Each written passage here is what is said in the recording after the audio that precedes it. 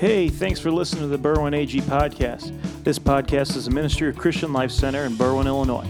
Our goal is to create a real faith for the real world. We hope this podcast helps you grow closer to the Lord. For more information, you can visit our website, berwynag.org, or you can find us on all social media platforms at berwynag. If you're blessed by what you hear today, be sure to share and subscribe. Thanks, and as always, God bless.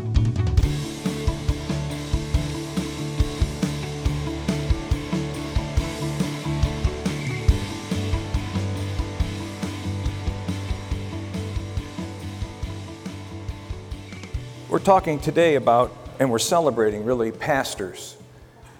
So I started thinking about that, why does God give us pastors? What is it about the pastor that God gives us? And why should we be paying attention to the reasons there?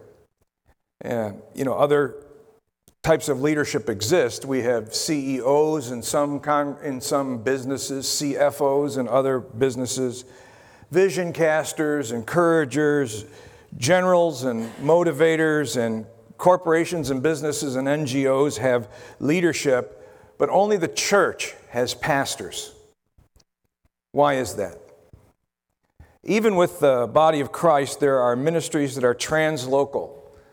When in Ephesians chapter 4, it says that Christ gave to the church prophets and evangelists, and he gave apostles to the church.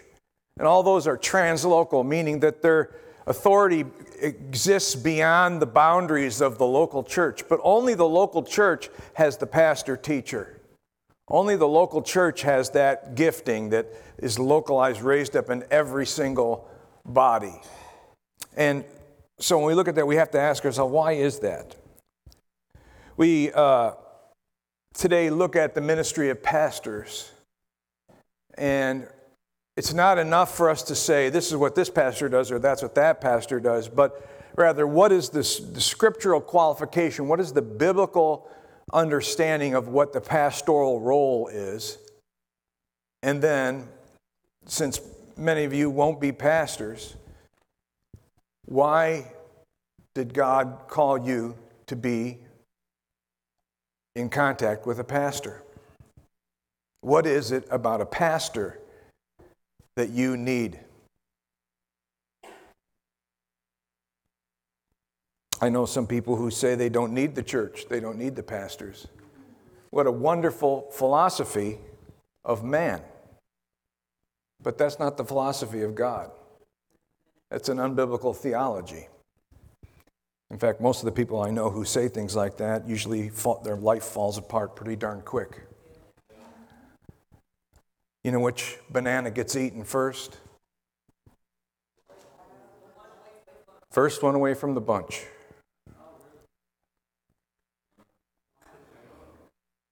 First one away from the bunch is the one that gets devoured.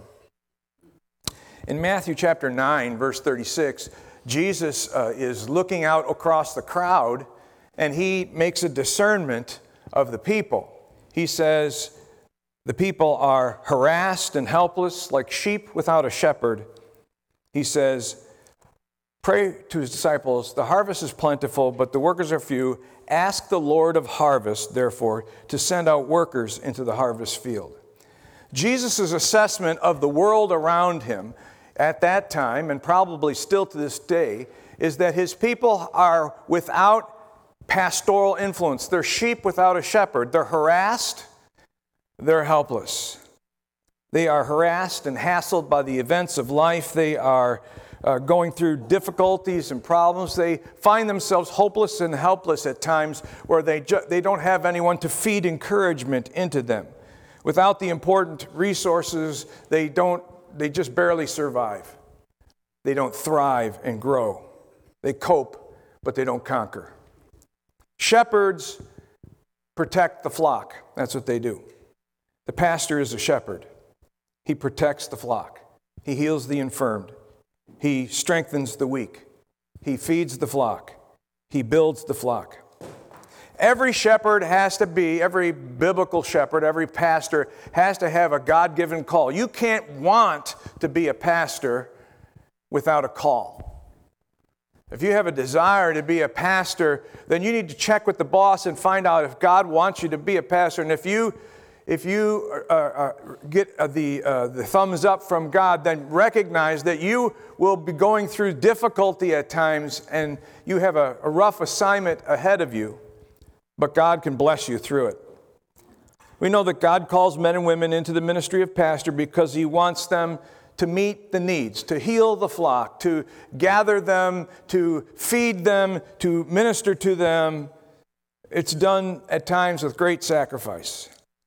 It isn't unthinkable to find one of the pastors here at CLC at a hospital in the evening, or sitting with a person who's wrestling with an addiction on their front porch, or counseling through the dinner hour. It's not uncommon for pastors to be out of their own element and into someone's element.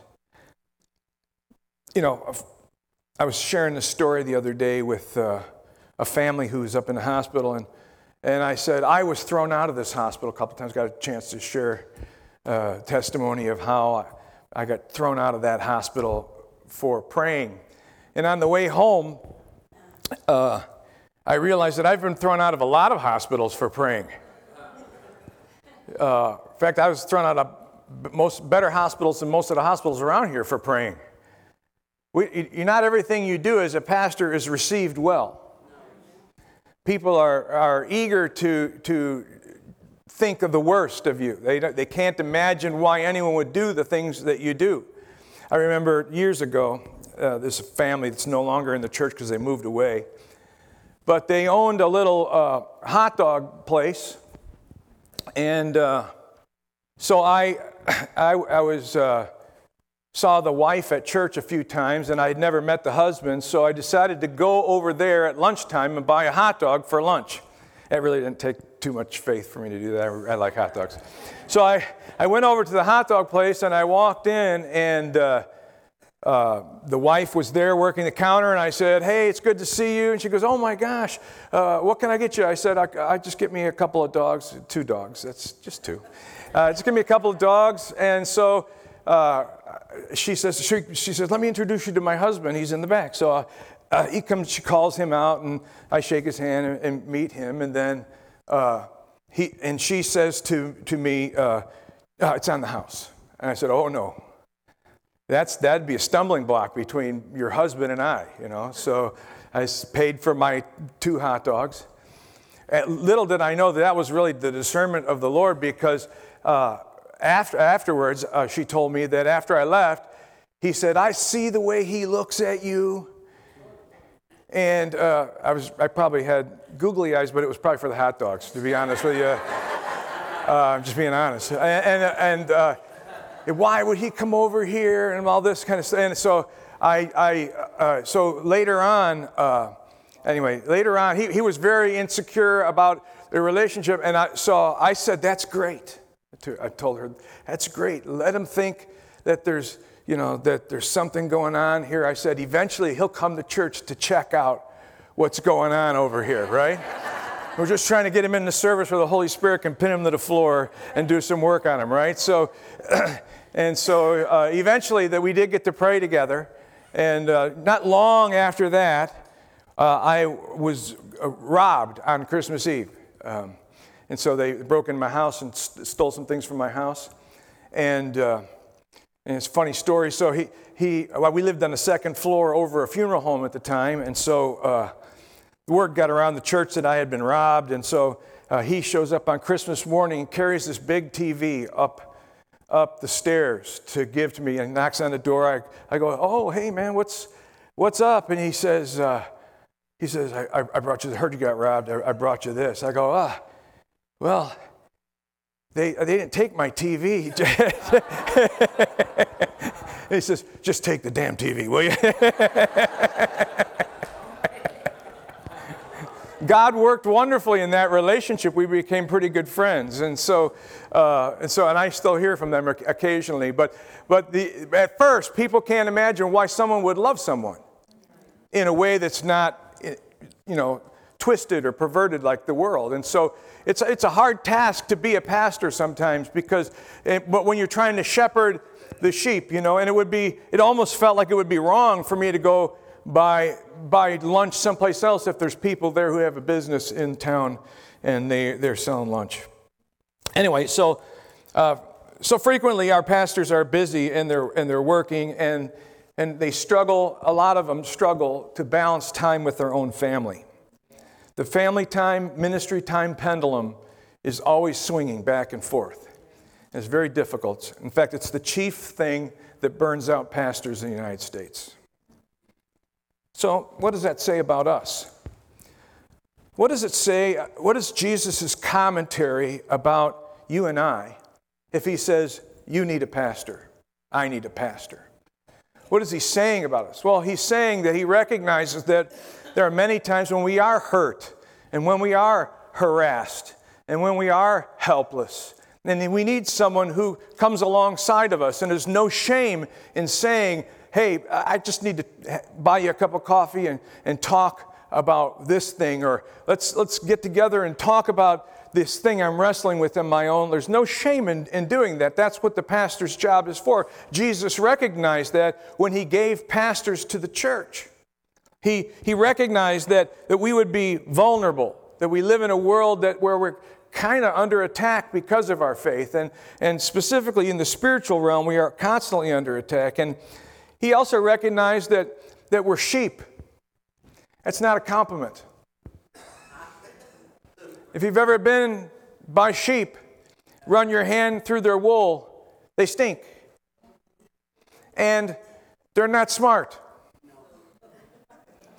If one runs, they all start running. And the one will look at the other one and say, why are you running? I don't know. He started running. They start running, and we have the same similarities. When Jesus calls us sheep, he's not being complimentary to us. He's saying that we tend to group together. We experience a lot of groupthink. We kind of follow in the flow, and we miss out on the things around us. And sheep oftentimes don't see the dangers around them. And they wander off. God help us. We wander off. And the shepherd is called there to be there. In fact, in Ezekiel chapter 34, I always get convicted when I read that. I read that the first part of every year. It's woe to the shepherds. And one of the accusations against the shepherd there is, and I was telling Brother Ron this yesterday, that they get rebuked, the shepherds get rebuked for not chasing after the ones who wander away. And it's exhausting to chase after somebody, to try to tell somebody, I know what's better for you. No one wants to hear that. But the shepherd knows what's best for the sheep. That's the truth. The shepherd knows what's best for the sheep. Many times I've had people say, I said, I thought we talked about that, and you said you were going to stop doing that. Yeah, well, I'm back doing it again. But it's poisonous. It's hurting you. I said recently to somebody, listen, I've been through throat cancer. You don't want to go through throat cancer. Stop smoking. We need someone to be the voice of reason in our life. It doesn't come on CNN or Fox News. It doesn't come from the guys at work or the people who are around you. They don't really care about you there. But there's got to be somebody who is praying for you. We need that. It's not that the pastor's any better. I'm not up here saying I'm all that in a bag of chips. I'm saying that there's a purpose to the call. And that's why we have it. We sheep, all of us sheep, need a shepherd. The pastor's a prayer warrior. In Acts chapter 6, verses 2 through 4, we learn that there was a food need in the church and that the widows were being distributed food, and it got so overwhelming that eventually they decided that the apostles stepped back and they said, what we're going to do is we're going to concentrate on two things, and you select 7 people who will do this need, who will meet this need. We call those deacons. Diakonos is the word for servant. You select these table servants who will minister this food out to these people so we can concentrate on the Word of God and prayer. The pastor has to be a person of prayer. Pastor's life has to be a personal prayer life. There has to be a richness in the personal prayer life. The contact that comes with God is not cheap. I remember when people used to say to me, "What do you do all week?" "Well, I pray." "Well, I mean, besides that." "I mean, I really pray." And at first glance, you say, "Well, that doesn't seem too hard." Really?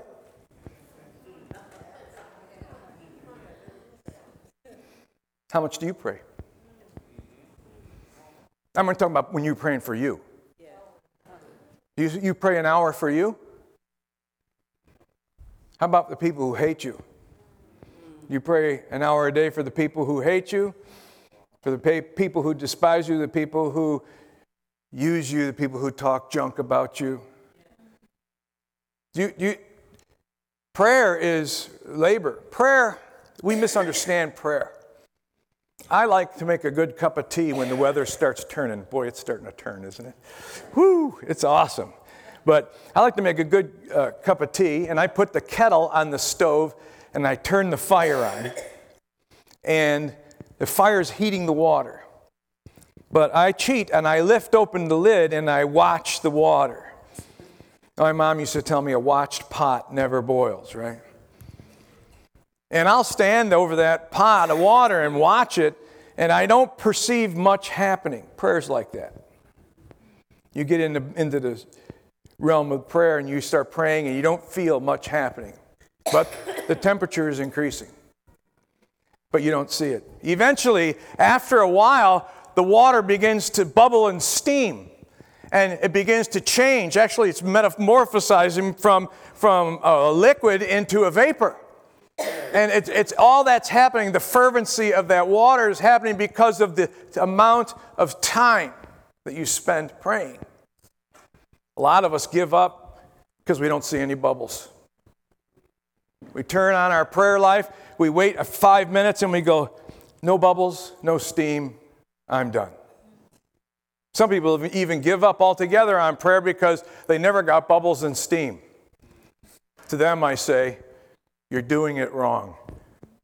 You need to spend that time. Quality time in the presence of the Lord is what makes really pastoral life rich. The pastor cannot give from his own heart if he doesn't have that in there.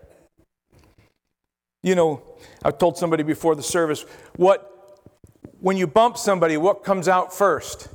That's what their heart is full of. If I'm standing here today and you bump me from behind, water will spill out from this thing because that's what it's full of. Right?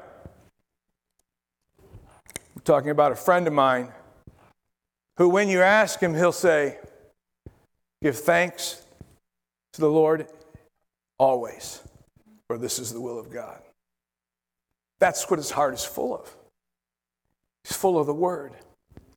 Even when he's bumped, even when he's hurting, even when he's struggling, we have to fill ourselves, pastors have to fill ourselves, actually all of us have to fill ourselves with the presence of God.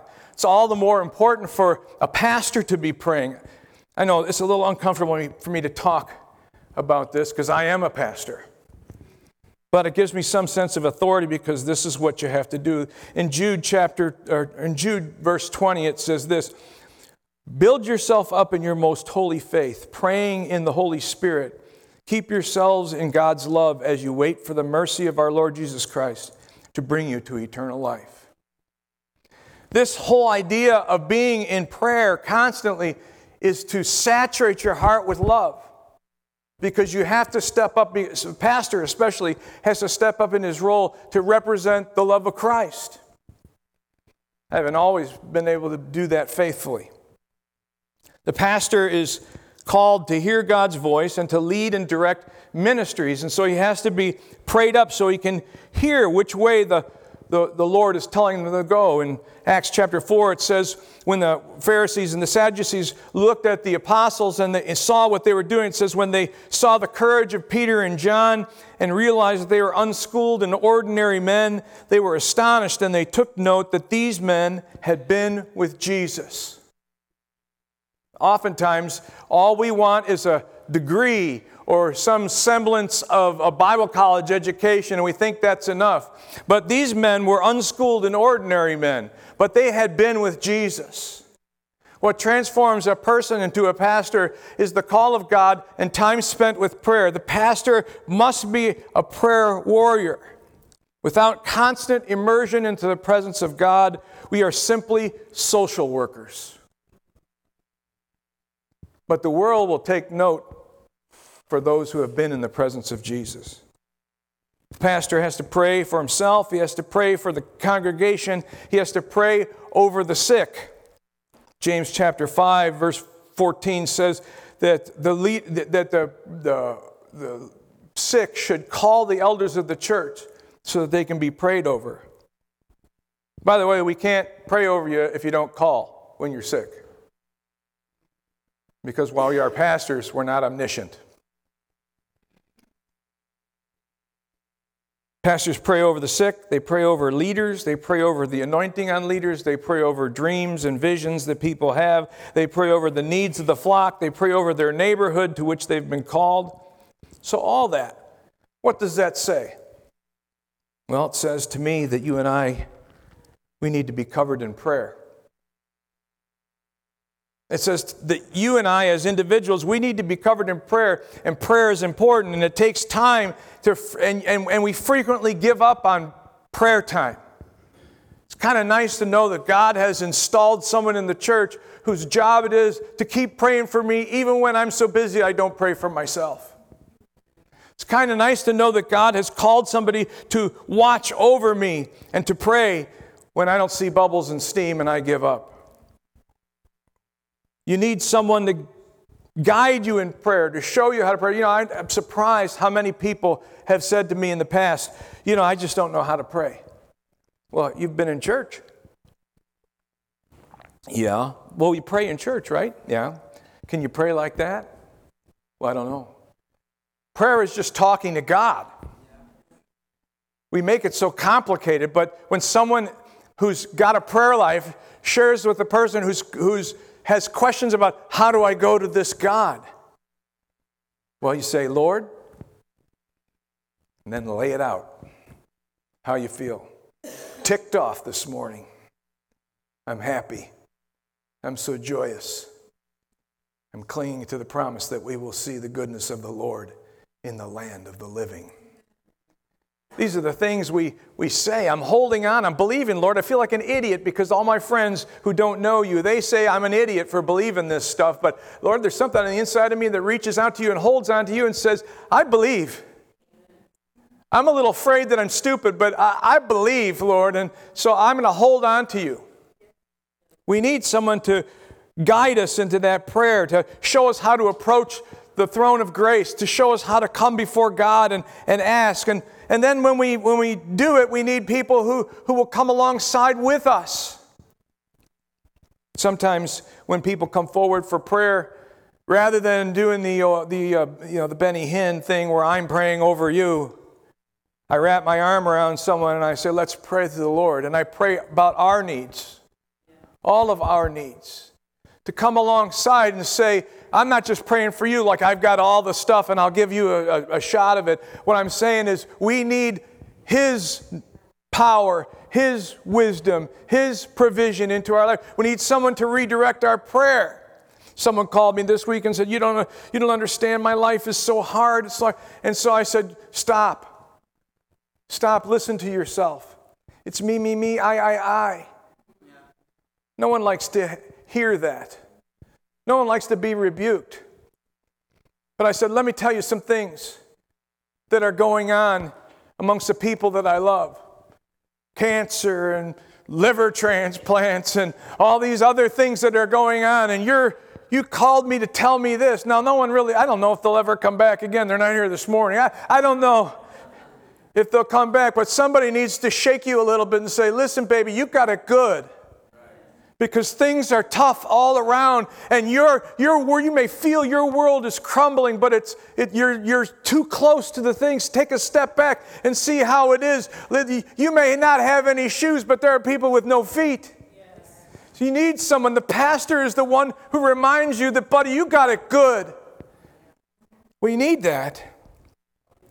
We need to be reminded by the pastor who prays that all this stuff that we're warring with is not the ultimate warfare. The ultimate warfare is spiritual. God calls pastors into the body of Christ to remind us that we're not just praying over hangnails and bunions. We're praying about the demonic powers that are trying to steal our children and bring them to hell. We're praying against the things that are coming against our world, that are trying to divide us one race against another. We're praying against all these things that are trying to poison us. Why does God call pastors into the body of Christ? Because we need a pastor who prays, who will go to the throne of grace and show us what you think is a big deal is not the big deal. There's a snickering darkness underneath this world who's laughing at the things that you are ignoring because you think the warfare is of this world. The weapon we fight with is not fleshly. The enemies that we fight are not fleshly, they're spiritual ones. And we need someone to remind us, even when we are on our lowest day, someone to walk into our hospital room, someone to call us and say, listen, I want to remind you this one truth. The effective, fervent prayer of a righteous man avails much. We must be reminded constantly that prayer works and faith works. We need it over and over again. God called pastors because they're preacher-teachers. It's hyphenated in the Greek, pastor-teacher. Fivefold ministry may just be fourfold ministry. Again, in Acts 6, we won't serve the tables. We won't be servants for passing out this food and stuff because we're called to the Word of God and prayer. We need someone who will bring us the Word of God. Why? Because the Word of God is sharper than any two-edged sword.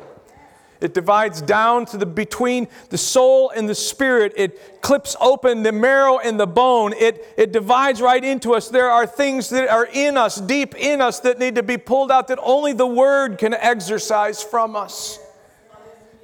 We need that sharp word. Jesus did not tell us to give our best opinions or our guess. He did not say, what's the latest psychological theory? When Jesus called Peter, hey Peter, do you love me? He didn't say, tell him what you think. Hey Peter, do you love me? Tell him about the greatest psychological theory you ever heard. Peter, just tell him about some other sermon you heard. No, he said, Peter, feed my sheep. Pastors are called to be givers of the word, whether it comes in teaching or preaching, and we need both. We like our word given to us in various different ways. Some people like to sit down and talk. I remember this one guy who I just loved to hear him speak. He would say, let's pretend I just poured you a cup of coffee. And he would pull a chair up and he would sit down and he'd say, this is what I would tell you if we were sitting at the table. And he preached his whole message while he was sitting down. I'm an excitable old Swede. I get excited. I can't sit down. Even when they give me a stool, I sit down only for a few minutes. Then I have to stand up because I get excited. The Word of God is exciting. It's not the opinions of men. It's not the philosophy of the day. It's not the psychological gobbledygook that we hear all around us. It's not what my itching ears want to hear. It's the Word of God. And the Scripture says in 2 Timothy 3:16, all Scripture is God-breathed and useful for teaching and rebuking and correcting and training in righteousness, so that the servant of God may be thoroughly equipped for every good work. Look at your neighbor and tell him, thoroughly equipped. That's why God gives us pastors who preach and teach the Word, because the servant needs to be thoroughly equipped. If all we get is psychological gobbledygook when we come to church, then we run out of here and try to do spiritual warfare in our underwear. Nobody would ever go to war in their underwear. You want to wear the appropriate battle armor. We need to be equipped. What does it say about us that God has called pastors to preach the word to us? It says that we need to be equipped to do the work.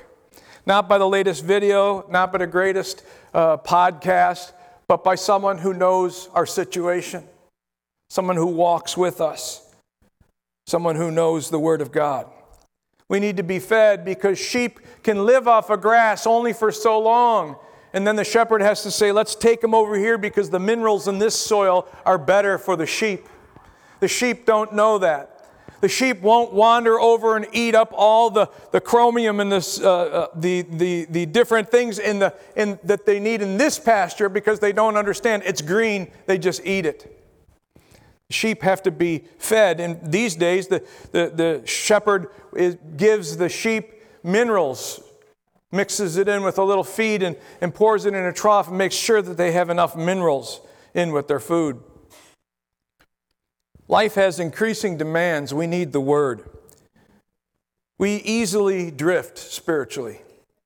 If we're honest, that there's really no scripture more true than all we like sheep have gone astray from Isaiah 53.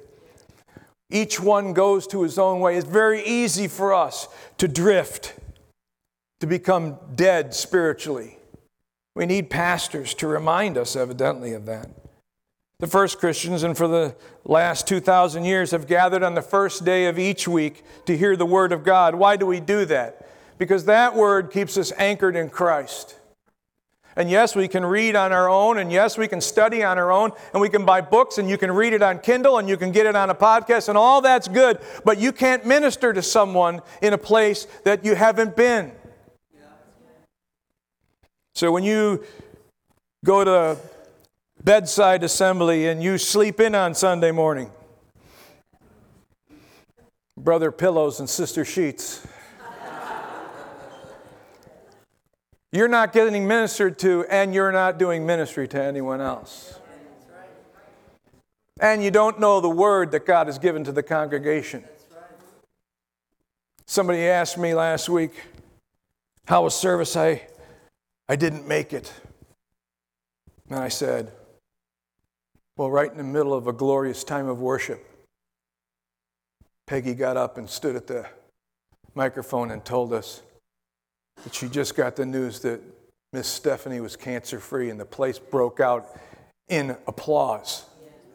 And it was glorious to be in that place of people genuinely giving thanks for our sister here in this place. There's a reason why we touch base. There's a reason why God has given us pastors. What it says about us is that we need the Word, and we need that put into our life, and we need to devour that together at the same trough. The pastor is a servant. Mark chapter 10, verse 45 says, even the Son of Man came not to be served, but to be a servant and lay down his life as a ransom for many. Likewise, the Lord's representative must not find a single task beneath him. I think I've cleaned almost every toilet in this place. Not all yesterday. Okay, and some of them I made dirty. But I've cleaned a lot of things. I've done a lot of things. There's a funny story. I'm going to tell the story about when Pastor Seth was doing an internship here. And we had a problem down in the basement in the pump room. The pump had vibrated itself off to the side. The pump sinks down into a sump where when you flush the toilet, all that stuff goes into that sump there. And so it was too heavy for me to move by myself and tighten down. So I said, you move it, grab the pipe, and move it into position. I'll tighten it down, and it'll be. So he moved it, and we got it, and he was standing there holding it, and I tightened it down, and it was all good. And we turned the pump on. The pump went on, and the pump went off, and then church caca went all over the top of his head.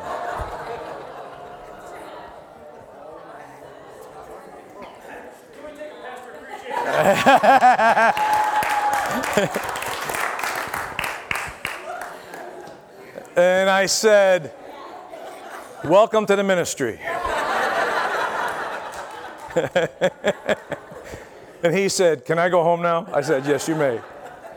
Yes, you may go home. Yes, you must change, please. The Son of Man came as a servant. There are things we do that we aren't signed up for, things I've never thought I would ever do that we ended up doing. But you have to be a servant because people around you trying to figure out what a servant looks like. Because everybody around us in the world is looking to do something and get something from it. But to be a servant means I'm doing it for Him. Yeah, the pastor speaks prophetically into situations like families and like businesses and many things, but he also does it with a servant's heart. We frequently see pastors trying to emulate CEOs rather than the servant of Calvary. Riding around in corporate jets and big, long Cadillacs. What we need are servants. People who will demonstrate the servant heart of Christ. What does that say about us? It says we need a model. We need a model, someone who will model what servanthood looks like. I'm not saying every pastor should learn plumbing. What I'm saying is that we need to be servants. We need to be demonstrating servanthood. And it means that we as individuals need a pastor to show us this is what servanthood looks like. We need someone to model Christianity like us because it's easy to stay home. It's easy to cocoon and watch our way through a Netflix series, binge watching. But a pastor is a nag. He nags us all the time. The pastor is the servant that keeps pointing us outside of our home and says, listen, there's a world dying out there. There are people who need to be ministered to. It's great that you watch 7 episodes of that show that you like so much, but listen, there are people who are dying out there. Don't lose focus on the mission around you. And when we as individuals try to adopt ourselves and we get tired of giving and we get tired and we decide we're going to adopt the ways of the world and be kind of selfish and do what we want to do for ourselves. It's the pastor who puts his finger in our face on a Sunday morning and gets preachy with us and says, listen, your neighbors need to know Jesus Christ. Your family needs to know Jesus. We're tempted to live like those around us. But the pastor says, no, you're a child of God. You're different. The pastoral model shows how to live and lead in our businesses and in our homes. I remember reading, coming across, and it was, I think, at Office Depot. They had a book there called Jesus as CEO. And I thought this kind of ironic that there's a book on Christian leadership that pictures Jesus as a CEO. The real leadership says, here, this is how we do this. Think about it. If you own your own business, think about it. You know there are times when you just have to say, look, buddy, this is how you do it. You pick it up and you get it on. You put it on the truck and you drive it to where it needs to go. You've got to get in there. You've got to do stuff. We don't always do, pastors don't do things perfectly. Oh my gosh, that's absolutely the truth. But we give it our best shot. I remember when a woman in the church was being neglected in her marital relationship. And finally, it seemed to me like they were on the brink of breaking up. And a lot of it was because the husband was being a bonehead. And because husbands can do that, be boneheads. So I went over to where the husband worked. And I'm trying not to give away too much of the information here. And so I said, hey, is so-and-so here? And they said, let me check. Yeah, he can't come down. But it was one of those things where the office, they had a big glass thing, and I I knew he was looking right at me from where he was. They could see me at the desk, you know. And I said, there's no way I can, can I wait? No. So they waved me off. So I went out to my car, found a piece of paper. I think it was, if I remember right, it was the back of a letter that was written to me. And I flipped it over and I wrote down, if you keep doing this way, your son will be calling someone else father.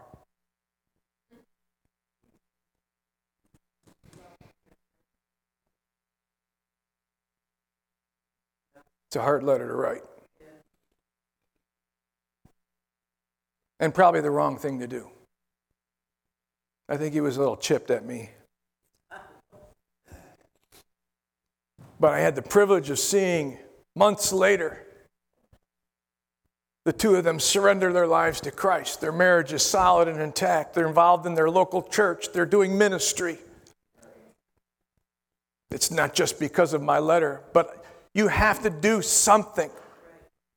We need that. We need that desperation. Woe to the pastor who doesn't chase the wayward. I've only got a few more of these things. The pastor is an organizer. The pastor is an administrator. The pastor is the one, according to the Bible, who rules over the body. Pastor is an overseer of the congregation. We don't have time to deal with each of these.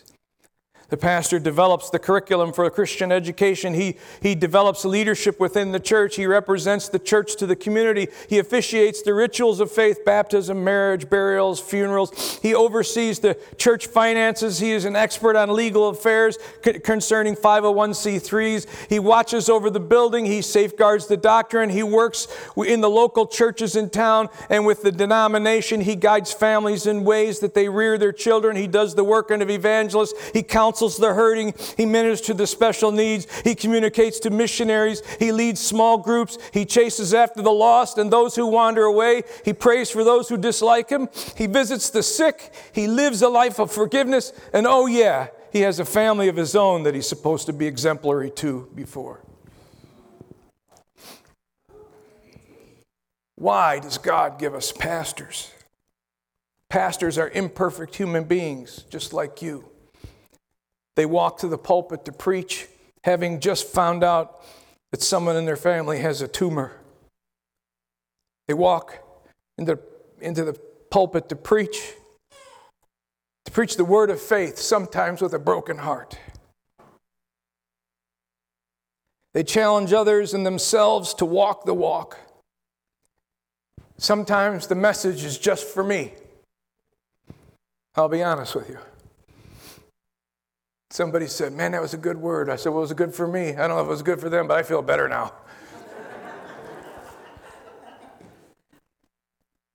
There's a lot of enemies trying to strike the shepherd so that the flock will scatter. Pray for your pastors. Pray for those who are in authority over you. If you don't know how to pray for them, there's an excellent article on my Facebook about how to pray for your pastor. 10 different ways you can pray for your pastor. There are many people who have walked away from the church, many who've walked away from pastors, saying that they don't need the church or they found a better way. But the Bible says Christ gave pastors and teachers to equip the people for works of service so that the body of Christ may be built up until we all reach unity in the faith and in the knowledge of the Son of God and become mature, attaining to the whole measure of the fullness of Christ.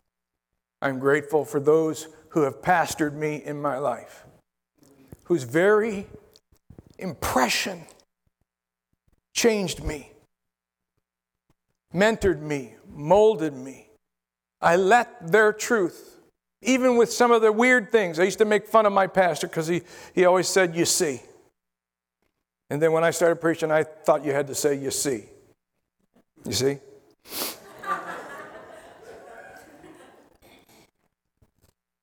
But as quirky as we are, Christ made the church so that there are pastors there. We need the pastors. The pastor doesn't need us. We need the pastors. Does that sound wrong? It's not really. We're just doing what we've been called by God to do. But pray for us. Let's bow our heads and pray for those pastors who are in our congregation. I know we've already prayed for them. Let's pray, really intercede right now for them.